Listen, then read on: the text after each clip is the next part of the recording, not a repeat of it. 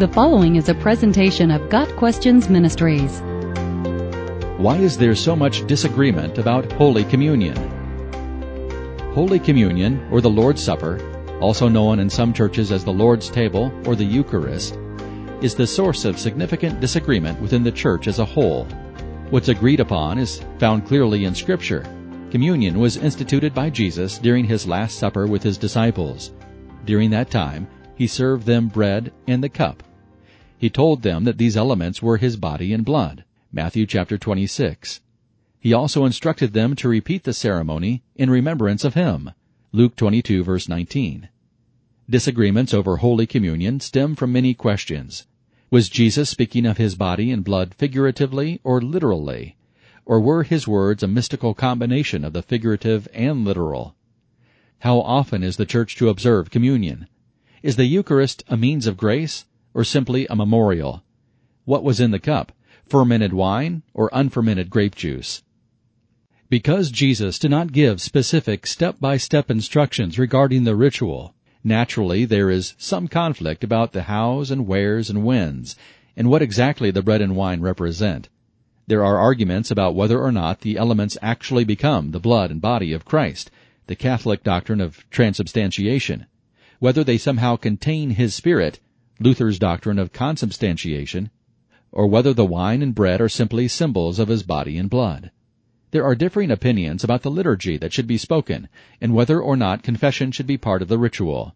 Denominations differ on the frequency of the communion, how it should be performed, and by whom. There are 4 biblical accounts of Jesus' Last Supper with his disciples, 3 in the Synoptic Gospels and 1 in 1 Corinthians 11 verses 23 through 34. When we look at these accounts in combination, we know the following.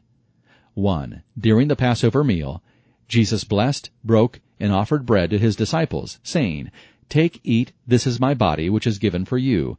Do this in remembrance of me." 2. He also passed around a cup, telling them to divide it among them. "This cup that is poured out for you is the new covenant in my blood, poured out for many, for the forgiveness of sins."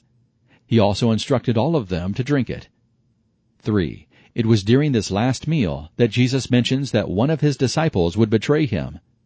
And 4. Jesus says he will not drink of the fruit of the vine again until he drinks it anew with his followers in the Father's kingdom. As he instituted the Lord's Supper, Jesus was focused on the spiritual relationship between himself and his disciples. He did not provide particulars of how or when or where or by whom the elements should be served, and therefore different churches have some freedom to decide those details for themselves. For example, whether a church observes communion once a week or once a month is not really important. However, other disagreements over communion are theologically significant. For example, if partaking of the Lord's table is necessary in order to receive grace, then grace is not really free and must be earned by deeds we perform, in contradiction of Titus 3 verse 5. And if the bread is actually the body of Christ, then the Lord is being sacrificed again and again, in contradiction of Romans 6 verses 9 and 10. These matters are significant enough to have divided the church through the years, and actually became an issue of contention during the Protestant Reformation. Understanding that we are saved by grace through faith apart from works, and considering Jesus' words concerning the elements of communion to be figurative, we focus on the beauty of the new covenant brought into effect by Jesus' own blood.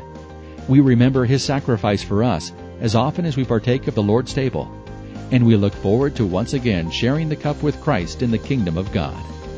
Got Questions Ministry seeks to glorify the Lord Jesus Christ by providing biblical answers to today's questions.